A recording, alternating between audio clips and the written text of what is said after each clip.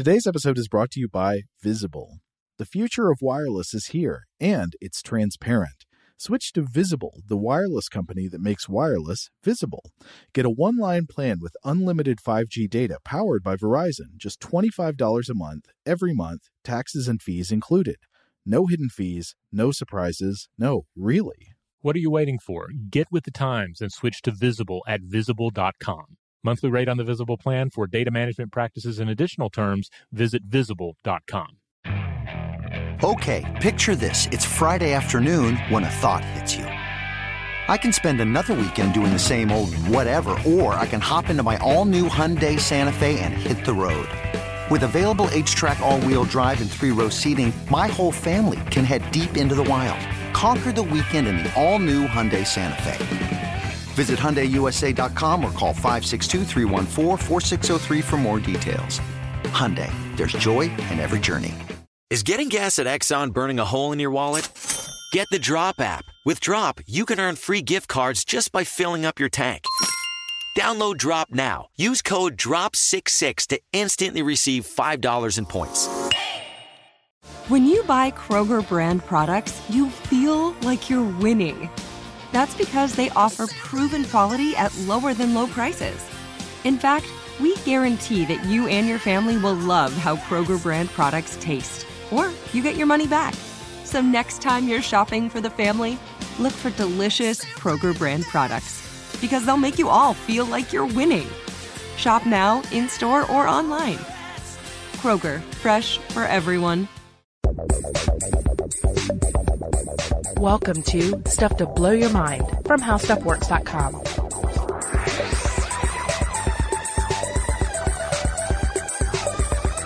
Hey, welcome to Stuff to Blow Your Mind. My name is Robert Lamb. And I'm Joe McCormick. And Robert, you know well that on this show we do our best not to demonize any inhabitant of the animal kingdom. But I've got to ask your opinion on one specific branch that is maybe the most twisted branch in existence. How do you feel about ticks? Ticks are awful, yes. Ticks and mosquitoes are the only specific animals that I tell my 5-year-old that it's okay to hate on, to actively kill or be killed with. I'm hoping later in this episode we can do a little guided meditation to take anybody out there who's got hatred of spiders, fear or hatred for your little for the good arachnids, and to move that over onto the only animals that really might deserve it, which are ticks. Yeah, I agree 100%. And for instance, I look back on my own life and having like a revulsion at times to slugs, garden slugs, which is completely ridiculous given that garden slugs, yes, are gross, but pretty harmless. You're not going to get hurt by a garden slug. I mean, unless you're freaked out and you trip over something, et cetera. And there's some sort of crazy scenario that you build up that enables the slug to kill you. For the most part, the slug doesn't care about you. And it's not going to hurt you. But mosquitoes, other parasites such as ticks, these are major threats. They are actively hunting us. They are actively trying to feed on our blood, and in doing so, putting us at risk for a whole host of terrifying diseases. Now, yet again, I know we're going to hear from some tick lovers out there. Maybe you're a tick. Oh, I doubt it. Maybe you're a tick scientist. And you're saying, hey, I study these things for a living. You got to give them a fair shake. Okay, I want to give them as fair a shake as I can. They are animals. They exist in an ecology, in a web of life like all animals. We try not to demonize anything here. I'm just saying, if you have to demonize something, if you've got that hate in your heart, the ticks are a good place to put it. Yes. Now, I will definitely say that ticks are fascinating. I mean, We're doing a whole episode here about ticks and tick-borne illness. So, yes, it's a wonderful topic. They're fascinating organisms, maybe even a perfect organism. And I'll also say that certainly we see cases where organisms like ticks and mosquitoes, their nuisance factor can be intensified by what humans have done to the environment. Absolutely. Putting things out of balance, making things introducing the threat into new areas and making the threat greater than it would normally be. It's like taking a normally rowdy and annoying child and giving that child a super soaker full of urine. Yes. But I still have to come back to the fact that having grown up in tick-haunted wildernesses, namely Tennessee. Yeah. I associate ticks and also chiggers, which are a type of mite closely related to ticks, as we'll discuss. I associate these creatures with just a dread of the outdoors. These are creatures that make going outside and enjoying nature difficult. Yeah, I love hiking around in the woods, but whenever I mostly do it by putting ticks out of my mind. Right. And when they come into my mind, that normally nice feeling of brushing through the leaves, of feeling them rub across your skin as you move through the trees, it turns into a creepy nightmare tickle of disease and hate. Yeah.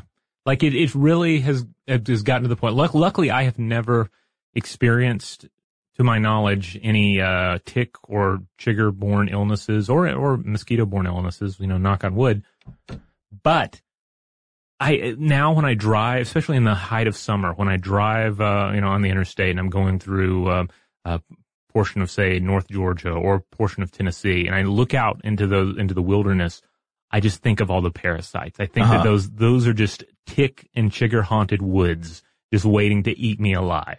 Okay, so today we're going to be talking about ticks in biology, ticks in history, some zoonotic diseases, some particularly interesting diseases and syndromes that have been associated with the Lone Star tick recently. Mm-hmm. And then I think we're also going to end with a few practical tips on what to do to protect yourself from the tick menace. But first, you had some notes about how tick hatred is not a recent phenomenon, right? Oh, no. Ticks and chiggers are worldwide creatures. Ticks and mites, as we'll discuss, there are a lot of them. They're everywhere. And annoyance, hatred of them goes back quite a long ways. In fact, we have writings about ticks from first century Roman author and natural philosopher Pliny the Elder. Good old Pliny. Yeah, you're probably familiar with Pliny. He described many a strange and bizarre creature in his book, The Natural History. Now full of many hilarious inaccuracies. Yes, many. And some of them were pretty fabulous, right? He talked about, sometimes it was just a weird echo of natural world creatures from a distant land. They were exaggerated through second and third hand accounts. Mm-hmm. But he also talked about monstrous humanoid races like the mouthless, hairy humanoid Astomi and the belly-mouthed Blimmies. They were always one of my favorite. They have no head, but they have a face and on their chest and a mouth where their belly is. Now, you just got to wonder, did people read that in first century Rome and say, yeah, that's true? Or did they back then read that and say, I don't know about this?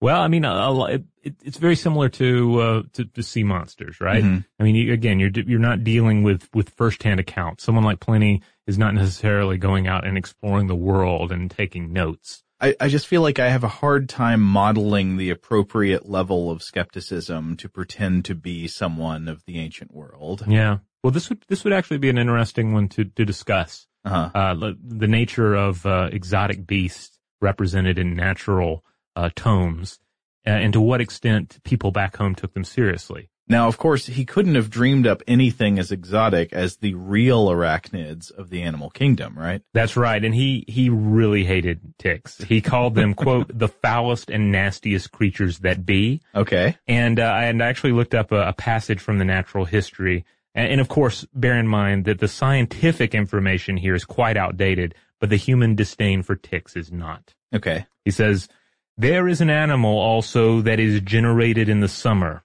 which has its head always buried deep in the skill of a beast, and so, living on its blood, swells to a large size.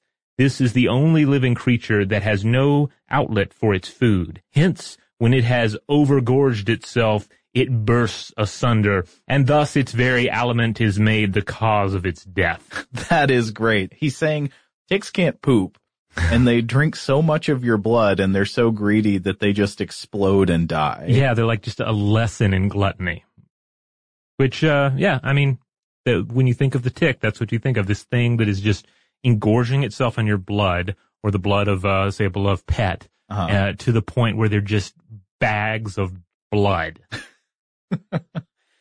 Well, I guess we should look at the real science of ticks, right? Yeah, so we'll put aside, we're not going to use Pliny as a primary source on this. Okay, so we'll table that for now. Come back to whether they just drink blood until they explode because they can't poop. So ticks are, what are they? They are not insects. They are arachnids in the same class as spiders and scorpions. Yeah, and as far as arachnids go, the subclass Acari is where all the real arachnid diversity is. So in our previous episode on spiders, we mentioned 45,000 species of spiders, that being about the most recent count. Uh-huh. But there are an estimated 50,000 species of mites. That's another kind of arachnid. Right, closely related to ticks, and we'll get into those in a bit. And then there are upwards of 900 different ticks. A good 400 variety of those mites, by the way, just live in house dust. They kind of live in everything, living everywhere. And, the ticks and mites both benefit from worldwide distribution. Wow. So if you scoop up some dust bunnies from your floor, you're likely to have some great diversity of mites in your hands. Oh, yeah. Cool. Now, okay, ticks are, of course, obligate hematophagous ectoparasites of terrestrial vertebrates. Now, that's a mouthful. Let's break it down. They're ectoparasites, meaning they're parasitic organisms that work from the outside. Unlike some other things, they don't try to get inside you. They're happy to work through your skin. Their prey is terrestrial vertebrates. This means land-dwelling animals with backbones, like mammals, birds, and reptiles. They're obligate hematophages, meaning that they live by drinking blood, and this is their determined survival niche. So blood-sucking isn't just an option for ticks. It's not one tool in their survival toolkit. It's blood or bust. This is how they have to survive. So there are two primary superfamilies of ticks. There's the hard ticks, which are Ixodoidea, and those are usually going to be larger, and they've got a harder exoskeleton, the outer shell. And then there are the Argosoidea, which are the soft ticks. Those are usually smaller, and they got a softer body. Yeah, so the hard ticks are generally, we're talking 3.6 to 12.7 millimeters in size. Soft ticks, 1.7 to 6.1 millimeters in size, but both varieties can reach 20 to 30 millimeters when they're fully engorged on precious blood. Until they just make themselves explode because they can't poop. Well, I guess this observation comes from the fact that they do become so engorged that they are easily popped in the fingers. Between the fingers, if you're, say, pulling one off of a dog. Which you don't want to do, by the way. This is something I learned when I was a kid. I saw adults taking ticks off of pets and off of people, and they would intentionally crush them between their fingernails or crush them with their fingers when they could while they were pulling them off. We'll get into the full range of tick tips later, but you don't want to do that. Ideally, you want to remove the tick without rupturing its body. Here's a question. Now, we know it goes back to Pliny the Elder, but how much further back does tick hate go? How long have other larger animals been hating ticks? You can, I think, safely say that dinosaurs hated ticks, because the fossil record indicates that ticks probably first arose in the Cretaceous period between 65 and 146 million years ago. Well, I mean, there's a lot of vertebrate diversity during this time. This was just a buffet. Right, a lot of stuff to suck. So, I looked into the history a little bit about this. There's a wonderful book that I've referenced on the podcast before titled Dark Banquet, Blood and the Curious Lives of Blood-Feeding Creatures by Bill Shute. I highly recommend it. He talks a lot about bats and also about other blood-drinking organisms. So, of course, he talks about ticks, and he talks a little bit about their evolution. So, tick ancestors were likely mites. Again, I mentioned that mites are very closely related to ticks. Right. Okay. And these mites evolved to become obligate sanguivores, obligate blood drinkers, like we've been discussing. But the difference here is that mites are not obligate sanguivores, okay? Like, for instance, the modern and definitely foul chigger or red bug. The more technical term here is Trombiculidae, which comes from the Greek to tremble. So these creatures, and if you've ever had to deal with these are just horrific creatures to have to live in the same environment with. I've hated them indirectly in that they've assaulted beloved members of my family, including my wife, before. Oh, but you've never I wanted to go out into the field and strangle the little things myself. No, I don't think I've ever. maybe when I was a kid. I don't remember Yeah. ever having a big chigger attack, but they've gotten all up on the legs of people I have known and loved. I just remember them being a huge problem when I would go to scout camps as a kid, and they seem to just be particularly bad in areas that I continue to visit. Like I have some friends who live in the North Georgia mountains. They have a bad chigger problem, and then my mom's house, the area surrounding it, has quite a chigger problem as well. So the interesting thing, though, about these chiggers, which are mites again, they only feed on blood in their larval stage. So the larval stage is when they're actually feasting on your blood the rest of the time. And when they become larger, when they reach maturity, they're living in the ground, feasting on arthropods. Yeah. And also arthropod eggs. Ticks, on the other hand, what essentially happened here is that they evolved to carry on their juvenile ways exclusively. And this is a common route we see in evolution, actually. Often the route a species takes to become a new species is carrying over some juvenile characteristics into adulthood. Yeah, essentially becoming like a blood-sucking Peter Pan, an eternal man baby in everything but breeding, because that's the key thing, right?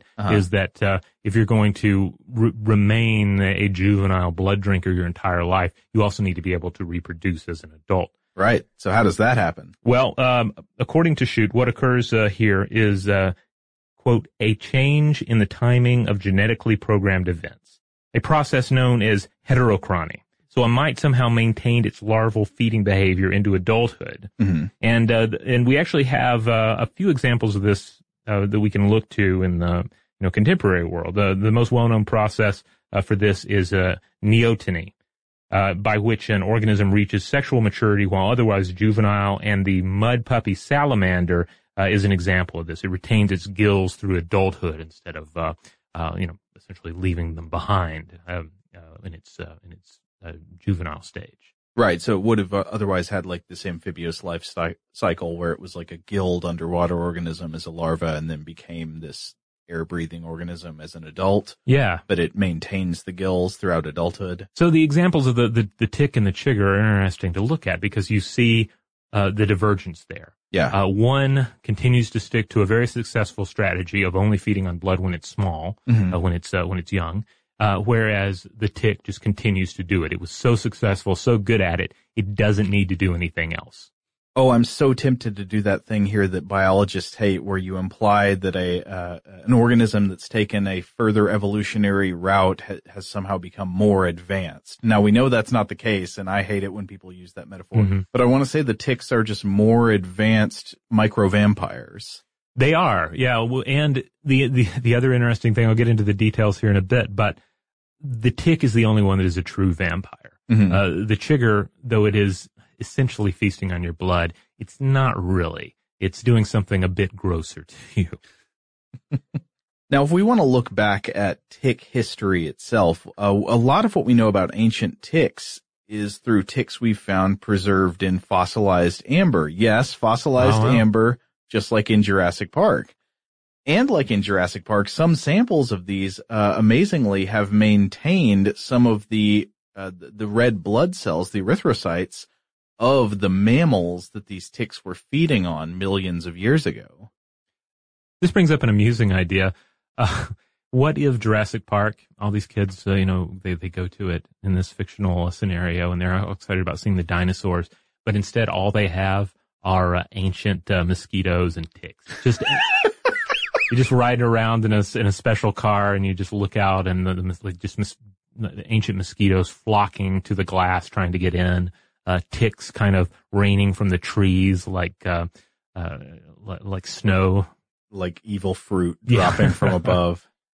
Yeah, and they're giant ticks. I'm not saying that there actually were giant ticks in the Cretaceous period, but we can believe maybe. You know? I mean, if we're doing the Jurassic Park scenario and we're tweaking science a bit for blockbuster success, everyone wants to see giant ticks.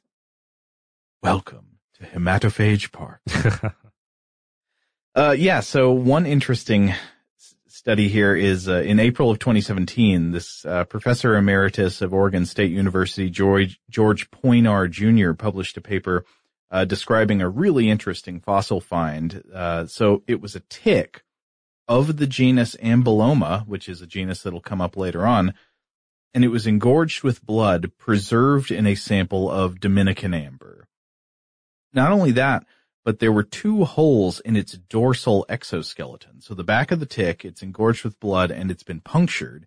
And this indicates that the tick was probably plucked off of its host by force. So you have to imagine this ancient scene. Probably what happened is that this tick was a casualty of primate grooming. So one monkey plucks a tick off of another monkey somewhere between 15 and 45 million years ago, punctures that tick's engorged body like you're not supposed to do, then drops it into a puddle of tree resin, which hardens and then preserves it almost perfectly. And this also preserved something amazing, mammalian red blood cells pouring out of the punctures in the tick's back. Even more amazing, Poinar claimed that because of the preservation quality, you can make out the evidence of a blood parasite known as pyroplasms that are attacking the red blood cells that the tick drank from the monkey. So at the micro scale, this is a really cool fossil action scene. Oh, that is. And this brings to mind 2 things. The first point I want to make is totally non-scientific. But I wonder if anyone has devised a monster movie in which someone tries to clone an ancient hominid or an ape from blood like this. And since it's blood from inside the tick, you end up with a tick hominid hybrid. Get Roger Corman on the phone. Brilliant. Yeah, it basically writes itself. But the other idea is I wonder if we do have any tick defenders out there, if this is not an area of consideration. The role that ticks might have had in the social evolution of primate species, especially humans. Yeah. I mean, so we spent a lot of time at the beginning of this episode dwelling on how easy it is to hate ticks. That might be programmed into us at a very basic level because it is it may be a big part of what gives us the social functions of our brain. So if you look at grooming as one of the primary social activities of primates, and our brains as being, according to the social brain hypothesis, primarily shaped by social relationships and like remembering who you've groomed, who grooms who, the kind of power dynamics in these grooming relationships. So you've got ticks right there at the center of what makes us who we are. Yeah. And here's a third bonus idea for any, especially for startups. I think tech startups, what you do is you introduce ticks into your office environment and then encourage social grooming techniques to keep tick-borne illnesses from, debilitating your workforce. I am foreseeing some HR complications. All right, so let's move back to the tick and mite scenario for a second because I want to talk about their feeding practices. So, first of all, I mentioned how ticks and mites, especially chiggers, and also you could probably extend this to even mosquitoes as well. These are creatures that are not just mere parasites. They hunt us. I feel like we often lose sight of that. Ticks and mites use a combination of light, touch, and chemical stimuli to track you and then to spring. And chiggers especially are speed demons. So they move in, they find the thinnest parts of your skin, such as ankles or armpits. They crawl under any type clothing they encounter, and that's often where they bite. And then once they bite, they start feeding. So what is chigger feeding like? Oh, it's grotesque. It's you might expect it to be more in line with what a tick does, but the tick is really more specialized, and what the chigger's doing is more in line with brundlefly. Okay, from Cronenberg's The Fly. So the chigger attaches and then basically just shivs the bejesus out of the target area, injecting their saliva into the wound.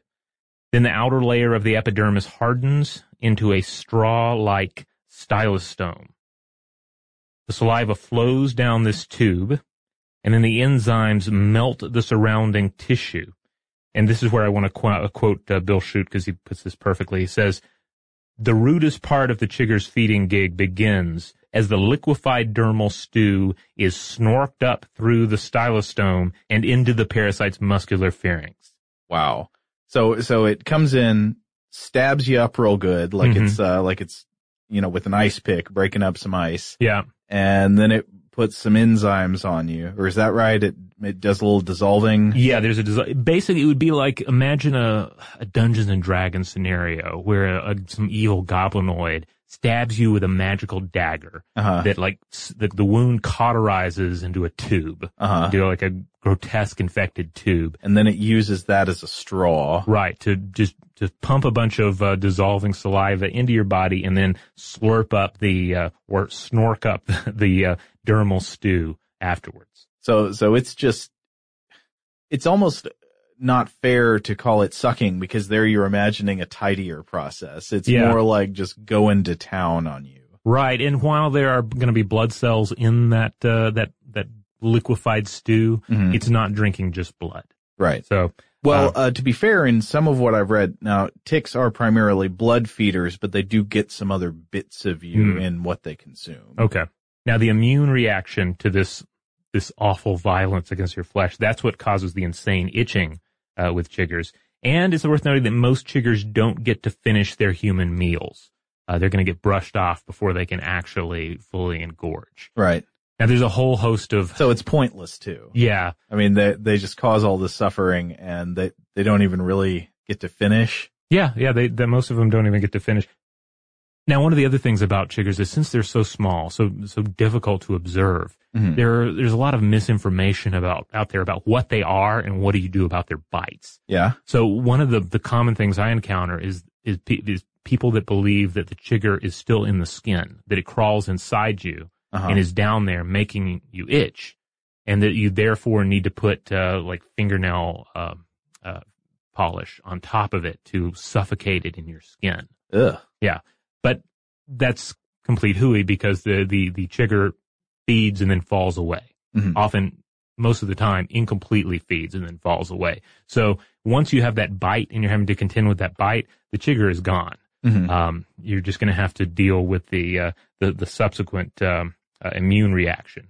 Right. So how is the tick feeding process different than the chigger process? Okay, so the tick is a more advanced drinker of liquids. So unlike the chigger, it has an actual blood snorkel that it uses. Thank God. I mean, use your own blood funnel. Come on. Don't forge one out of my flesh like some sort of a jerk.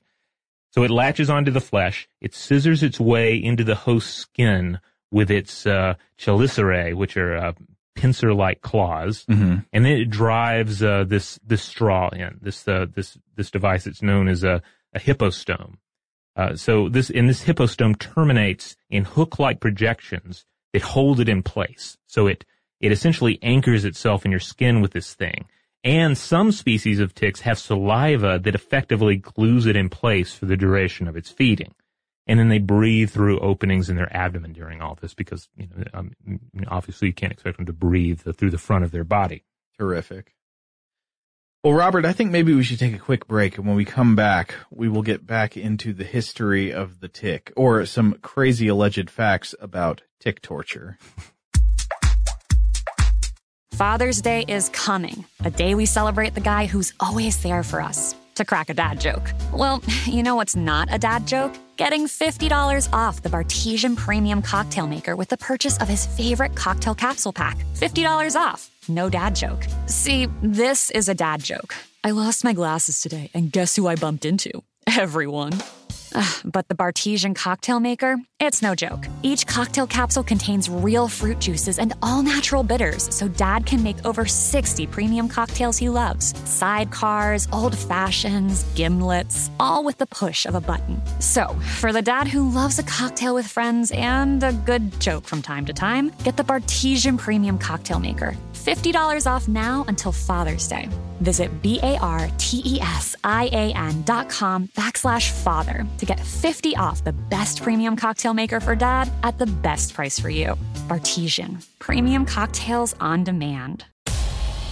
What's up, guys? This is Sean Lights Out Merriman, and Saturday, June 15th, Lights Out Extreme Fighting 17 returns to Casino Palma in San Diego. Get your tickets now at lightsoutxf.com, and we'll be live on Lights Out Sports TV, available on all major platforms. Doors open at 5 p.m. Pacific. You don't want to miss this one. It's going to be lights out. Lights Out Sports is free sports TV by athletes for fans. For details about the event and tickets, go to lightsoutxf.com. Xfinity has free premium networks for everyone this month, no matter what kind of entertainment you love. Addicted to true crime? Catch killer cases and more spine-tingling shows on A&E Crime Central. Crave adventure? Explore Asian action movies on Hi-Ya. Searching for something extreme? Check out skating, snowboarding, and more on Fuel TV Plus, the global home of action sports. And find crowd-pleasing bops on iHeartRadio's Hit Nation playlist. There's new free shows and movies to love every week. Say free this week in your Xfinity voice remote. Ever tried to tackle a home improvement project without making 10 trips to Home Depot? What if I told you there's a way to earn cash back while you shop? Introducing Drop, the ultimate rewards app. With Drop, you can earn free gift cards by shopping in-store or online at Home Depot and tons of other stores. Download the Drop app today and use code DROP33 to get an instant $5 in points. That's Drop, your go-to for shopping rewards. All right, we're back. Okay, so I wanted to explore one morbidly fascinating, but I think likely dubious historical claim I came across, and that is the claim of Central Asian tribes using tick torture on prisoners. Essentially working with the ticks. If it were true. Now, I'll get to all the qualifications on that in a minute. So I first came across this in the Encyclopedia of Entomology, edited by John L. Caponera, and this is a very solid, respectable academic encyclopedia. And there is an entry on the Argosids, or the soft ticks, by Hebrew University of Jerusalem entomologist and parasitologist Igor Uspensky. And in this entry, he's talking about tick infestation of human and animal habitations. And he mentions that the longer ticks go without food, the more aggressively they attack those who come within range of them. And then he writes, quote, "In past centuries, special bug traps full of hungry Argosids were used by Central Asian rulers for the torture of prisoners who died from exsanguination, which means bleeding to death, by thousands of ticks." Huh. And obviously you can guess why that got my attention. Couple of questions to follow up on. Is that possible, to be exsanguinated by ticks, to be literally bled to death by ticks? And is that historically true? So I want to start with the is it possible question. I looked up some numbers and tried to do a little math. Is it possible to be bled to death by ticks, and how many ticks would it take? So there are usually 4 stages of recognized blood loss, which indicate varying degrees of severity. You've got, class 1 through class 4 hemorrhage. And the final stage, which tends to immediately precede death without intervention, is the class 4 hemorrhage, which happens when the body loses about 40% of its blood volume. Now, blood volume varies a lot with body size, but if you average us all out, just to have a typical average human adult, that human adult is going to have on average about 5 liters of blood, or about 10.5 pints. So to bleed to death, the average person needs to lose about 40% of 5 liters, which is 2 liters of blood. That's a lot of blood to lose. Yeah. So how many ticks would it take to get that amount of blood out of you? I mean, this is basically a death by 1,000 cuts scenario, right? Exactly. Yeah. So I tried to look up how much blood does the average tick ingest. Again, this is going to vary a lot by tick and by host. But let's just try to get a ballpark guess. One study I found from 1984 measured the blood meal size of 4 different hard ticks. Now, it's worth noting that Uspensky is alleging these are soft ticks that are doing the sucking, but I found this on the hard ticks. I will jump in and remind listeners of the earlier stat that shows that generally, despite hard or soft tick, they can still bloat up to around the same size, it seems. Yeah, so the hard ticks are generally larger, but if they grow to about the same size, you'd imagine their meals to be, again, vastly varying across species, but having some kind of comparability. Yeah, at least for the factoring of this scenario. Right. So I looked at so anyway, in the study they look at 4 different kinds of hard ticks, and you get samples of averages like 0.81 milliliters per blood meal, 0.55 milliliters, 1.45 milliliters, and 0.51 milliliters. So I'd say on average, we can say, just for the sake of round numbers, the average tick meal is maybe like 1 milliliter of blood. Okay. So if you take the average tick meal is 1 milliliter of blood, and the average person needs to lose 2 liters of blood to bleed to death, you'd need about 2,000 ticks to bleed you to death. On one hand, that's a lot of ticks to have. On the other hand, that's not that many ticks. I mean, to kill you.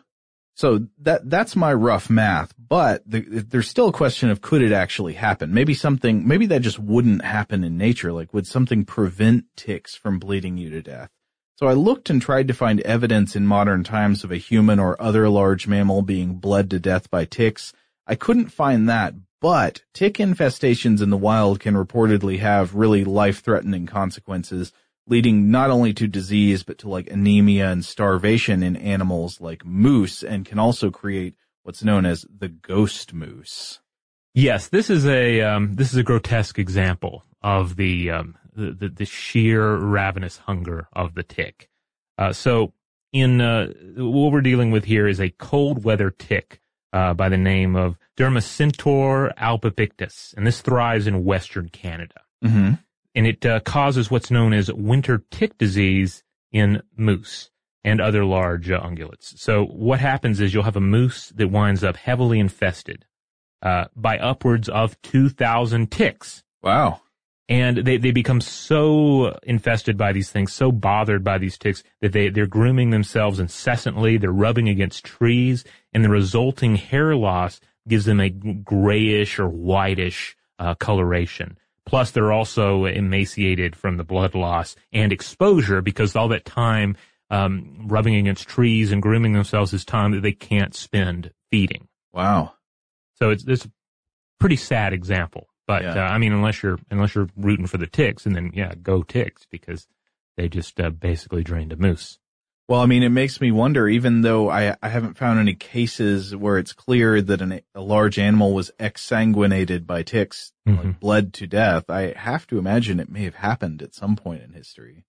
Yeah, I mean, I guess one of the problems when you're dealing with the natural world, of course, is that if a creature like a moose is sufficiently debilitated by its tick infestation, yeah, then it's going to potentially fall to other predators, right? Right. So it's going to kind of take care of itself. But how do you compare that to an artificial environment where one human or one group of humans is creating a tick infestation and keeping both the individual from dealing with their infestation and keeping other animals from taking advantage of it? Can you imagine, though, how disappointing that is for the predator that comes in to take it? That, like, so pack of wolves comes up like, hey, free moose, awesome, but it's covered in ticks. Yeah. Like if somebody offered you a free steak and it's covered in ticks. Well, I guess it's kind of that's one of the downsides to being a predator anyway, because pretty much any animal you're going to prey upon is going to have its parasites. And then there's a risk that those parasites are going to flee to you. I always think back to when I was a kid. I was riding with my dad in his truck, and he struck a bobcat with the truck. Oh no! It was pure accident. And then he got the creature, and it was dead. And he put it in the bed of the truck, mm-hmm. and you could actually see the various parasites leaving the body of the bobcat. Oh man! Like just crawling away from it, leaving it like a sinking ship. That's sad and gross at the same time. Yeah. But you can just imagine you're a large predator, you've killed your prey, and yeah, you get to eat it now, but also its parasites potentially get to eat you. I'm sure they're thinking, lucky us. Yeah. All I'm saying is the woods are disgusting. That's my argument here. But they're beautiful and disgusting. They are, yeah. So coming back to the historical side of Ouspensky's claim, it might be possible to bleed a human to death with ticks. Not exactly clear. But it would probably take at least 2,000 ticks or so. Ouspensky's claim is not footnoted, so I went digging around to try to find the earliest reference of this claim about Central Asian tick torture. Mm-hmm. In a number of English language books and magazines of the 19th and early 20th century, there are reports like this, sort of retelling this rumor, especially that in the city of Bokhara, which is in modern-day Uzbekistan, there was a prison known as Kana Kane, in which prisoners would be tortured and eventually killed by being kept in a pit infested with thousands of ticks.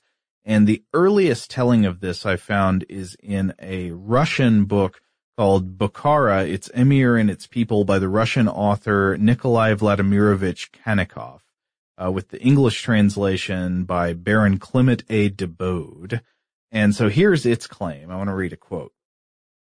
A corridor leads into another prison more dreadful than the first, called Kana Kane, a name which it has received from the swarms of ticks which infest the place, and are reared there on purpose to plague the wretched prisoners.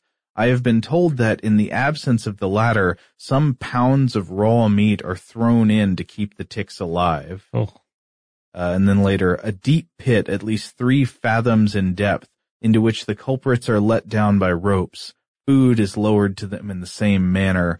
And then the passage says that later the prisoners, they have their heads shaved and they're loaded with irons and sent barefoot down into the damp bottom of this pit full of ticks to await their judgment in the Registan. So this was reproduced in a review of the book in an 1844 issue of the Dublin Review, and there are other 19th century reports along these lines, but most of them look like they're either just repeating this report or they're repeating other popular rumors about this. And with stories about these, you never know what to think. I'm kind of hesitant to believe them.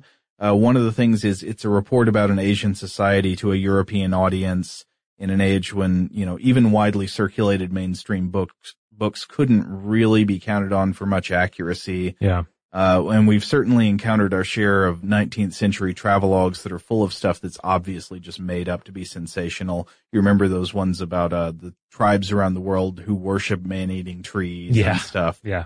And also exactly the reason it's a fascinating story also makes me more skeptical of it. It's like sensational and lurid and memorable, and exactly the kind of thing that would be tempting to invent or misrepresent for a sort of Orientalist audience who's hungry for strange and gory details about far-off cultures. Yeah, plus it's so overly complex, right? Yeah. Like there are a lot of, like, baked into the premise, there are some already excellent ways to be awful to somebody. Right. Just throw them down into a pit. Like, that's pretty terrible in and of itself. You don't need to add this layer of having to breed and maintain this enormous population of parasites. Yeah, however, I can say apparently there's nothing materially all that implausible about it, from what I can tell. So I'd say it's a very creepy historical possibility, but I wouldn't put my money on it being true.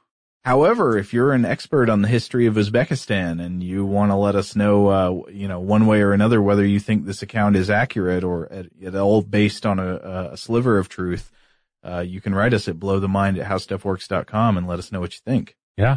All right. At this point, I imagine we should take one more break. Okay. And when we come back, we will get into the topic of tick-borne illnesses, particularly those associated with the Lone Star tick. Father's Day is coming, a day we celebrate the guy who's always there for us. To crack a dad joke. Well, you know what's not a dad joke? Getting $50 off the Bartesian Premium Cocktail Maker with the purchase of his favorite cocktail capsule pack. $50 off. No dad joke. See, this is a dad joke. I lost my glasses today, and guess who I bumped into? Everyone. But the Bartesian Cocktail Maker, it's no joke. Each cocktail capsule contains real fruit juices and all-natural bitters, so Dad can make over 60 premium cocktails he loves. Sidecars, Old Fashions, Gimlets, all with the push of a button. So, for the dad who loves a cocktail with friends and a good joke from time to time, get the Bartesian Premium Cocktail Maker. $50 off now until Father's Day. Visit BARTESIAN.com/father to get 50 off the best premium cocktail maker for dad at the best price for you. Bartesian. Premium cocktails on demand. What's up, guys? This is Sean Lights Out Merriman, and Saturday, June 15th, Lights Out Extreme Fighting 17 returns to Casino Palma in San Diego. Get your tickets now at lightsoutxf.com, and we'll be live on Lights Out Sports TV, available on all major platforms. Doors open at 5 p.m. Pacific. You don't want to miss this one. It's going to be lights out. Lights Out Sports is free sports TV by athletes for fans. For details about the event and tickets, go to lightsoutxf.com. Xfinity has free premium networks for everyone this month, no matter what kind of entertainment you love. Addicted to true crime? Catch killer cases and more spine-tingling shows on A&E Crime Central. Crave adventure? Explore Asian action movies on Hi-Ya. Searching for something extreme? Check out skating, snowboarding, and more on Fuel TV Plus, the global home of action sports. And find crowd-pleasing bops on iHeartRadio's Hit Nation playlist. There's new free shows and movies to love every week. Say free this week in your Xfinity voice remote. Are you spending a fortune while shopping on Amazon? What if I said you can earn cash back while you shop? Introducing Drop, the ultimate rewards app. Whether it's fashion, electronics, or groceries, you can earn free gift cards just by shopping online or in-store at tons of your favorite brands. Download the Drop app now and start earning while you shop. Plus, for a limited time, use code DROP11 to get $5 in points instantly.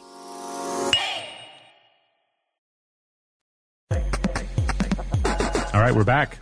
All right. Now, as we said at the top of this podcast, we never want to encourage the demonization of any non-human animals. And we may have been somewhat failing at that today because ticks are so easy to hate. Mm-hmm. But I want to suggest one way to get something good out of tick hatred if it's unavoidable, which is take all the arachnophobia that makes you hate spiders and just take it off of the spiders and put it on the ticks. Yeah. You can do this in your mind. You can imagine a heavy cloud over a big pool full of spiders and take that cloud away, just drag it away from them and put it over the ticks. If it's got to go somewhere, put it on the ticks because spiders, they're so helpful. Imagine a world without spiders. You need them to control insect populations. You'd be miserable in a world without spiders.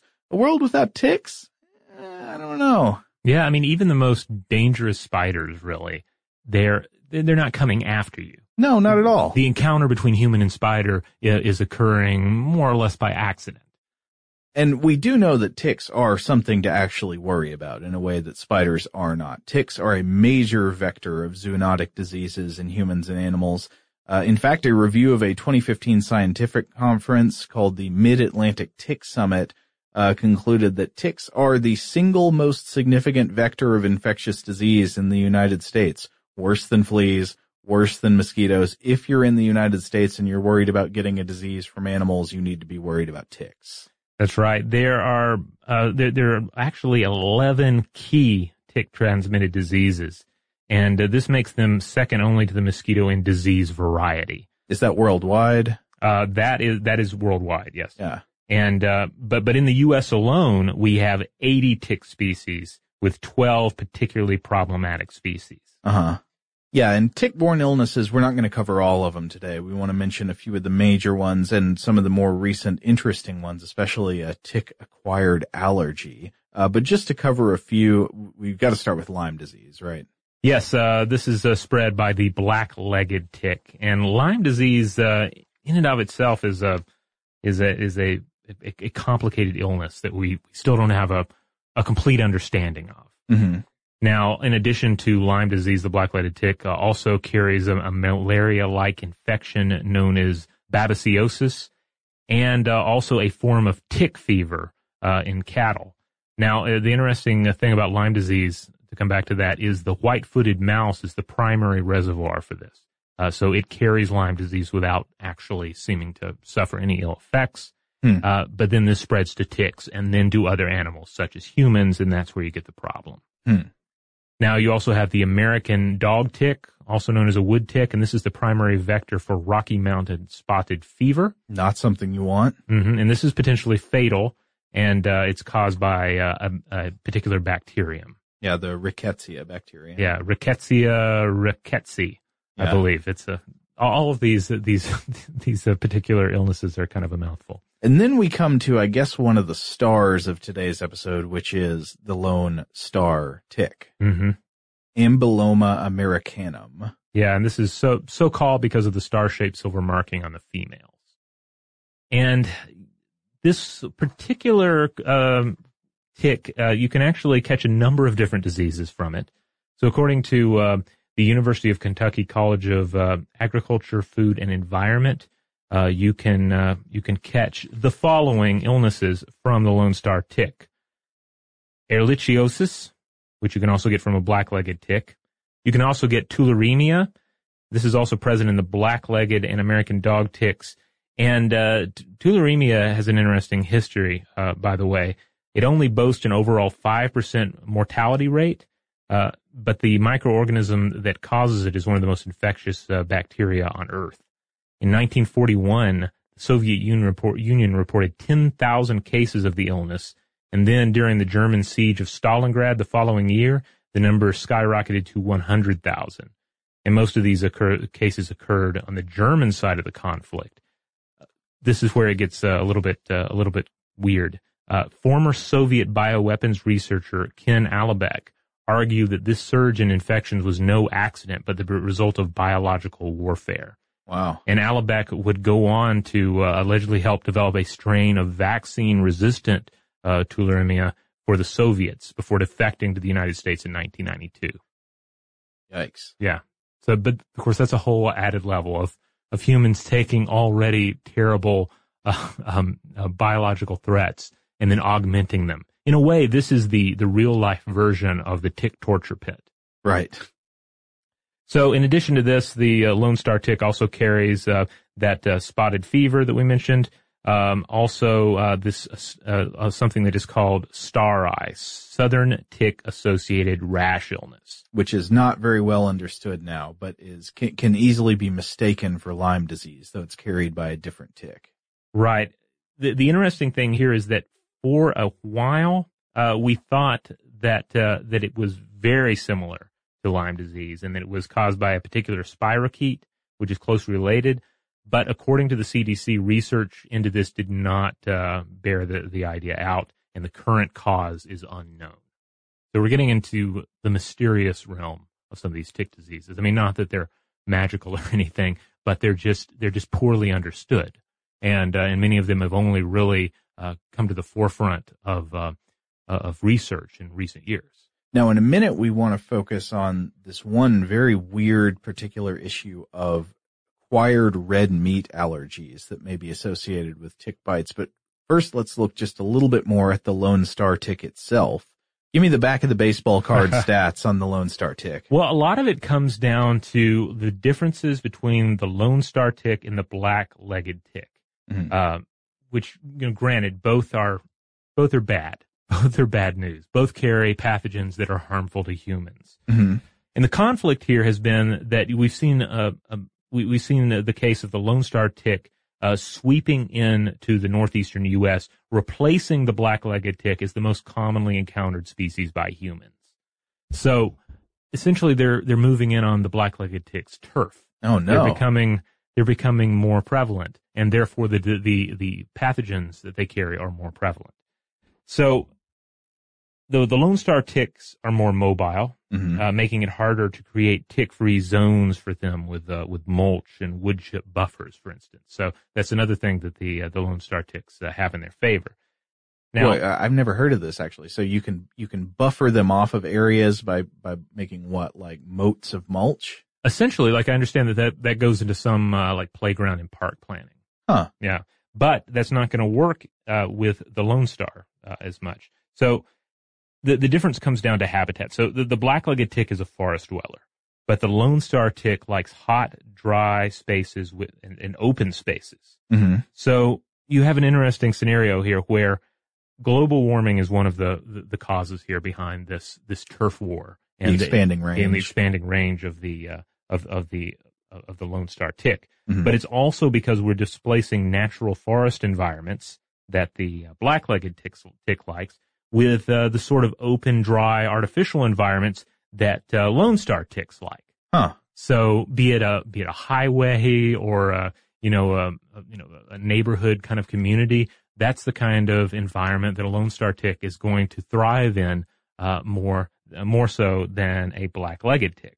And see a lot of delicious human skin. Yeah. And another factor here with the expansion of the Lone Star tick is that Lone Star ticks feed on humans, coyotes, foxes, other animals, but white-tailed deer and wild turkeys are favored hosts. Now, I've read that the white-tailed deer population and range is exploding in recent decades. And that is, that's led some researchers to suspect that the explosion of white-tailed deer may play a part in the recent abundance of Lone Star ticks as well. Particularly, there was a 2010 Washington University St. Louis study led by a team of ecologists, biologists, and physicians.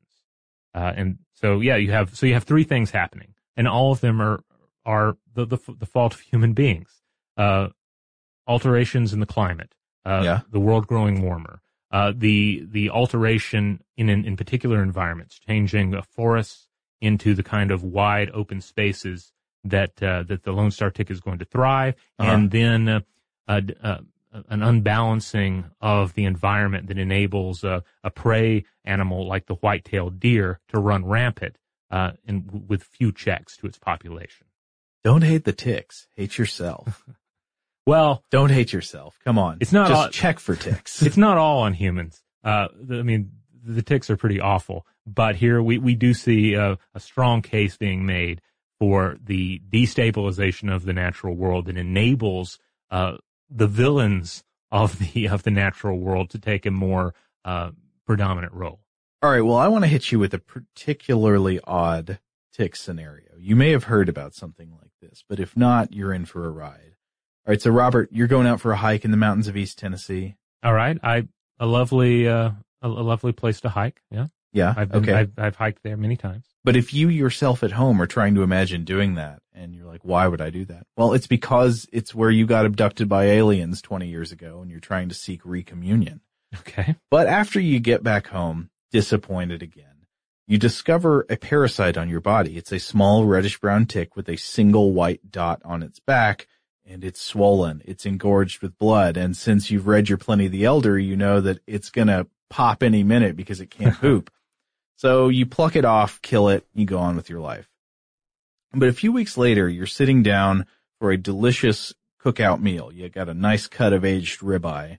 And as you eat more and more of this delicious, glistening, medium rare beast flesh, you might start to feel odd, or you might not. It might take 4 to 6 hours before you start to feel odd. But either way, eventually you start itching all over and you develop red rashes or hives. You realize you're having an allergic reaction, and it could get worse. You could experience diarrhea, vomiting, trouble breathing, low blood pressure, and if it's a particularly severe case, it could even be life-threatening.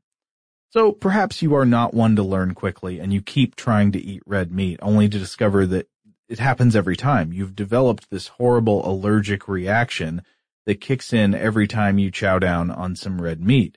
So what's going on here? Well, this is a question that actually a lot of people have been asking in recent decades. Starting, I think, in the 1990s, people really started to notice there were these stories of acquired red meat allergy syndrome. And an allergy and immunology researcher named Thomas Platts Mills at the University of Virginia School of Medicine has been studying this phenomenon for more than a decade.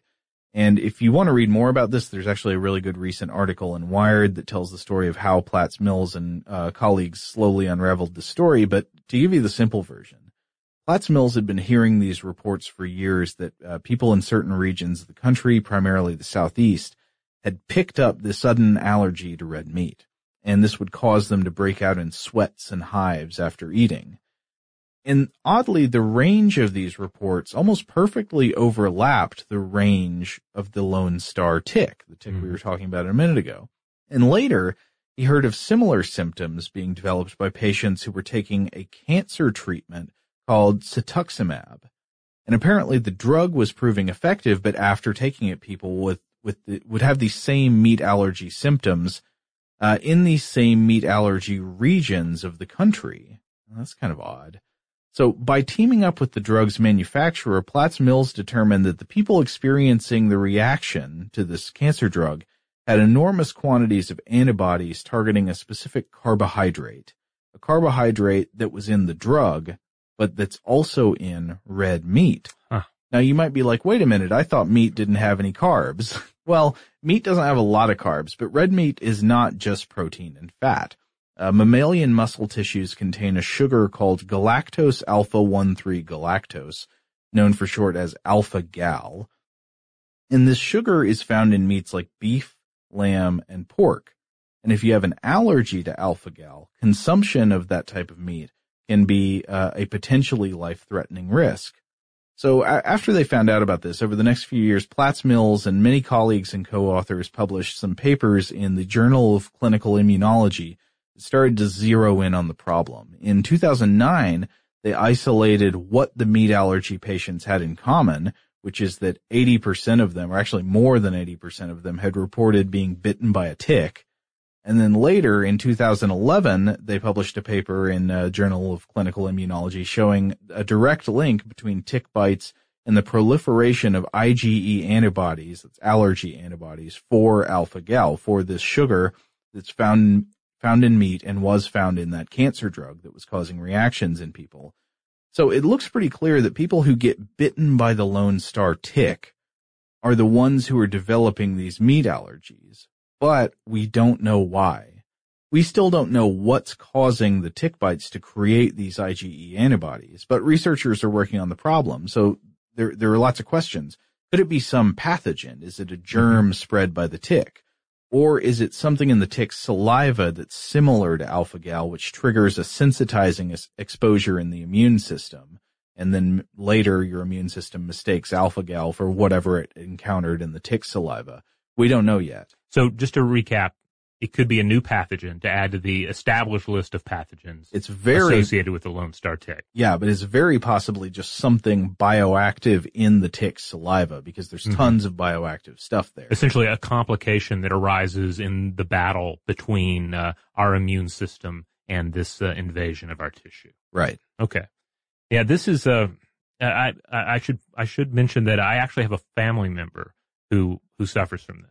The red meat allergy? Who suffers from the red meat allergy caused by a Lone Star tick bite. Wow. Yeah, and I mean it's. So does this family member, they just don't eat meat anymore? They can still eat like poultry and fish, obviously, but yeah, they have to forego eating red meat, eating pork, eating steak. Was this person a meat lover? Yes, yeah, very much so.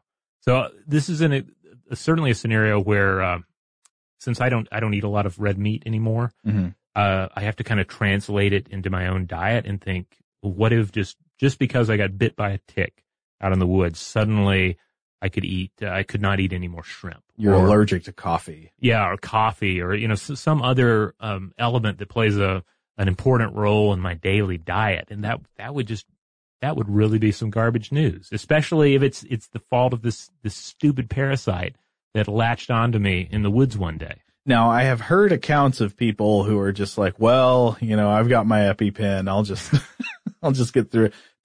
This can be dangerous. Yeah. Like these anaphylactic reactions are dangerous and could potentially kill you if you have a really severe one.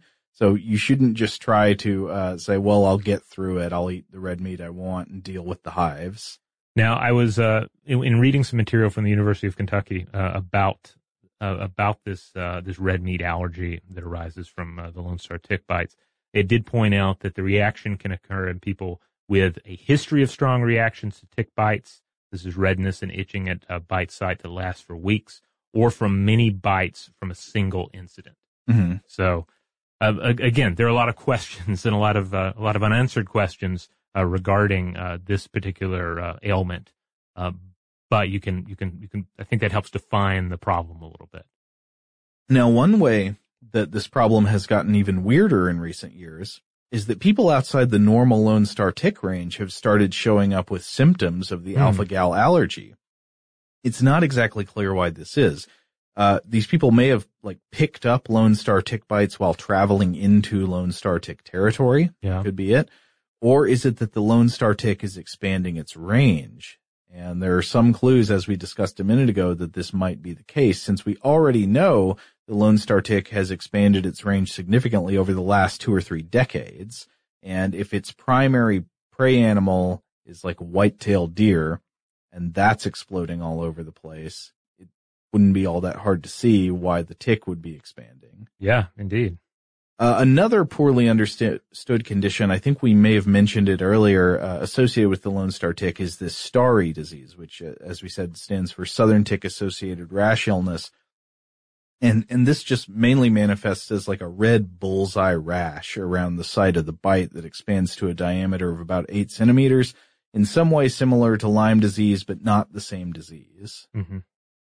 Now, in Bill Schutt's book, he made a couple of points about this. He said that one of the plus sides is that star eye is milder than Lyme disease, and the other plus here, if you want to call it that, is according to him, the bite of the Lone Star tick is more painful than many other varieties of tick, giving you perhaps a heads up on the bite and the presence of a parasite, and giving you the get it opportunity off to sooner. get it off. Yeah. Yeah. Because as we'll discuss, it's one of the key things with ticks is if you have one attached to your body, you want to go ahead and get it off, and you want to get it off in the correct fashion. Yeah. Now we are about to get into some practical tick tips in just a minute, but right before we do that, I wanted to quickly note the most awful tick story I've ever heard. It's even worse than the tick torture, I think. Just in case you were still considering going outside this summer, Joe is going to dissuade you.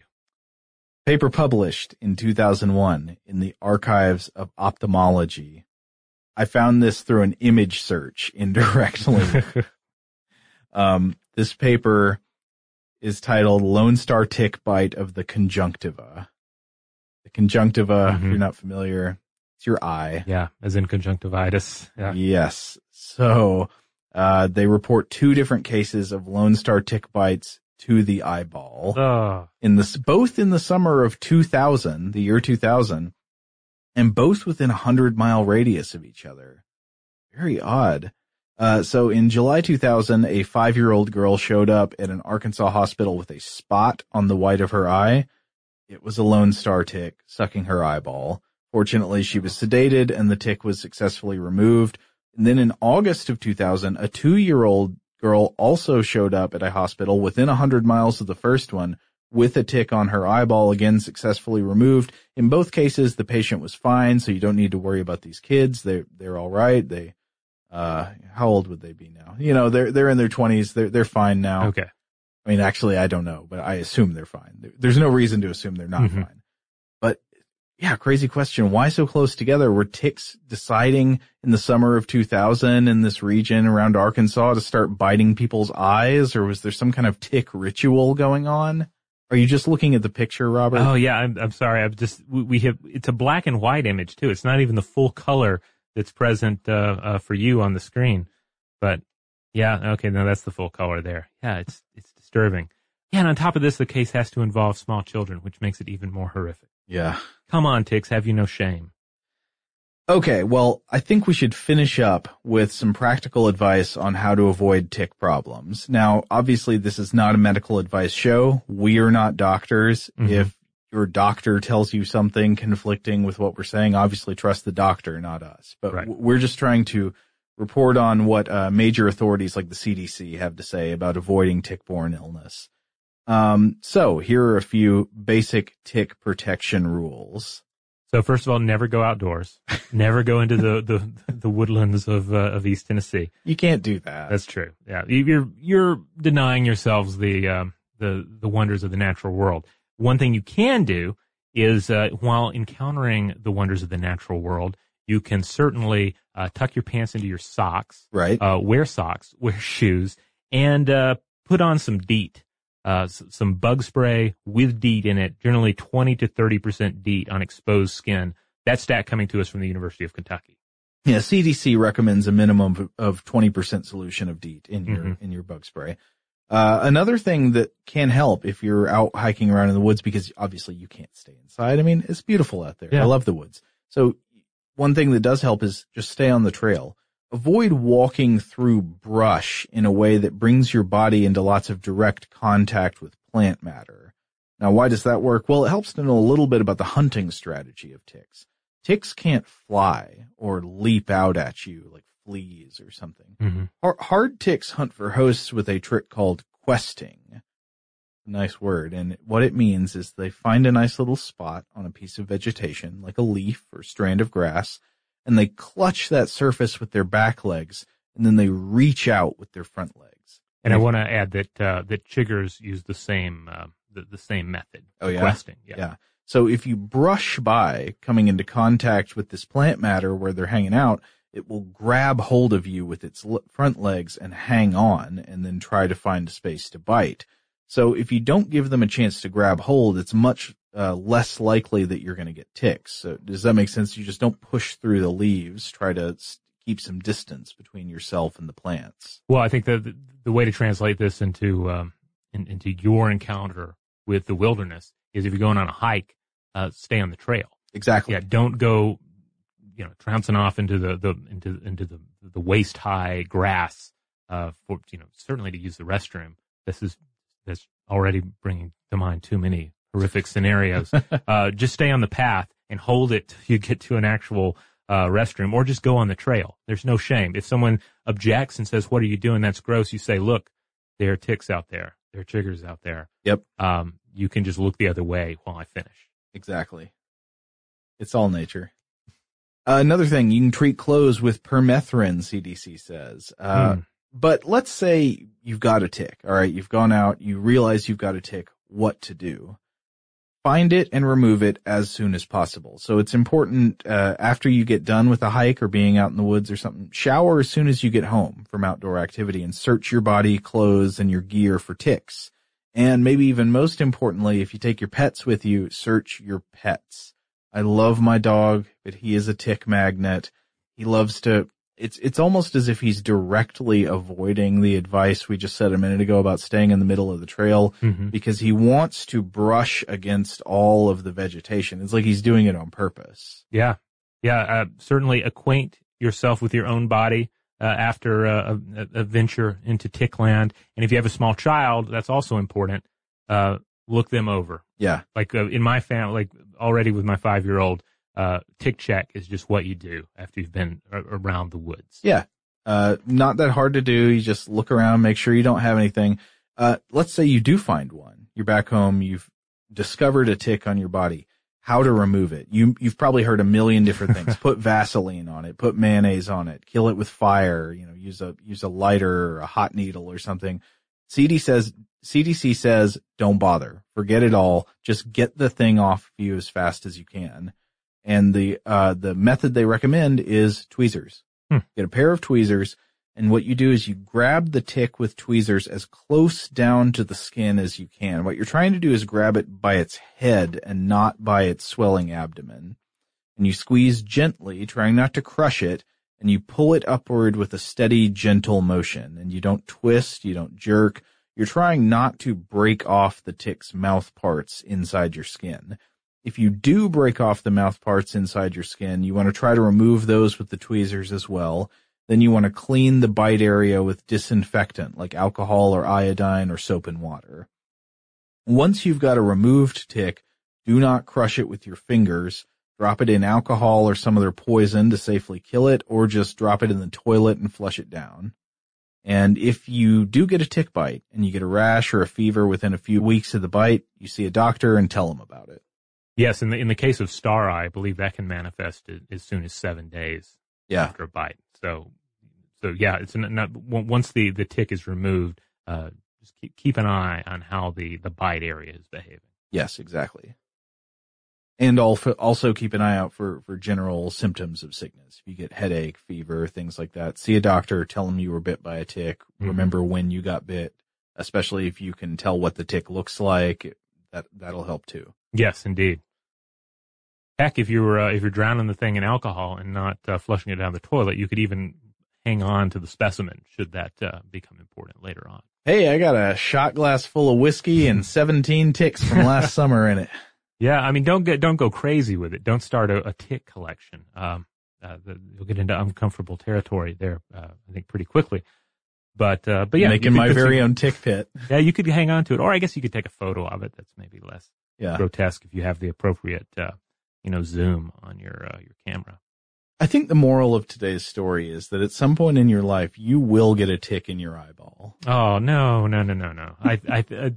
I think the argument is don't worry about the ticks in the eyeball. Don't worry about You're right. The exotic pits full of ticks, or even about the tick-borne pathogens that have been altered in Soviet bioweapons labs.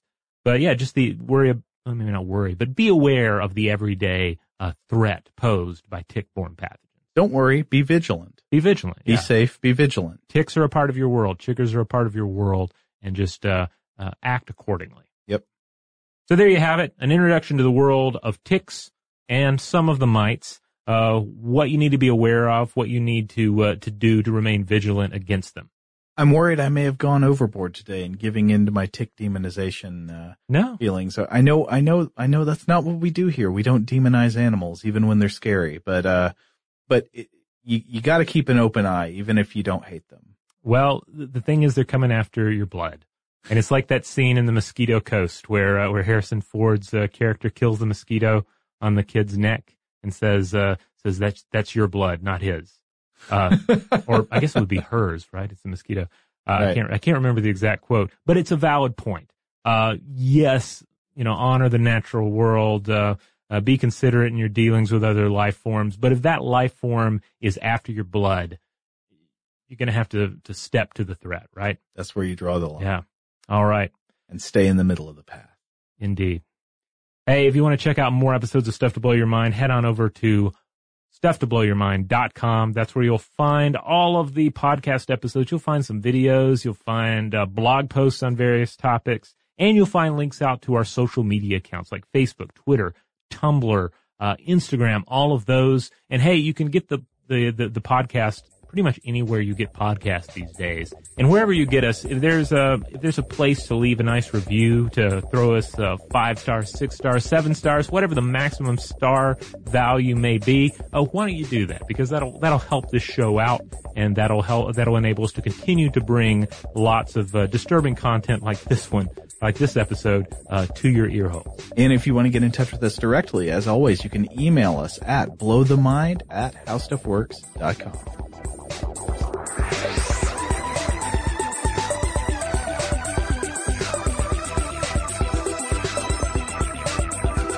For more on this and thousands of other topics, visit howstuffworks.com.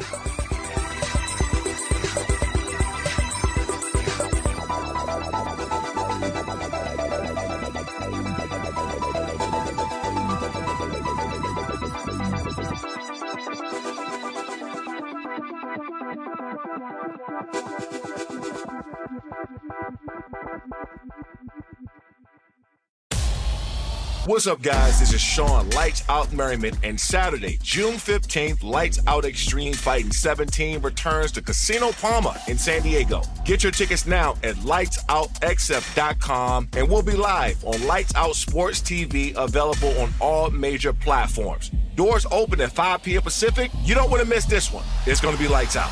Lights Out Sports is free sports TV by athletes for fans. For details about the event and tickets, go to lightsoutxf.com. Xfinity has free premium networks for everyone this month, no matter what kind of entertainment you love. Addicted to true crime? Catch killer cases and more spine-tingling shows on A&E Crime Central. Crave adventure? Explore Asian action movies on Hi-YAH. Searching for something extreme? Check out skating, snowboarding, and more on Fuel TV Plus, the global home of action sports. And find crowd-pleasing bops on iHeartRadio's Hit Nation playlist. There's new free shows and movies to love every week. Say free this week in your Xfinity voice remote.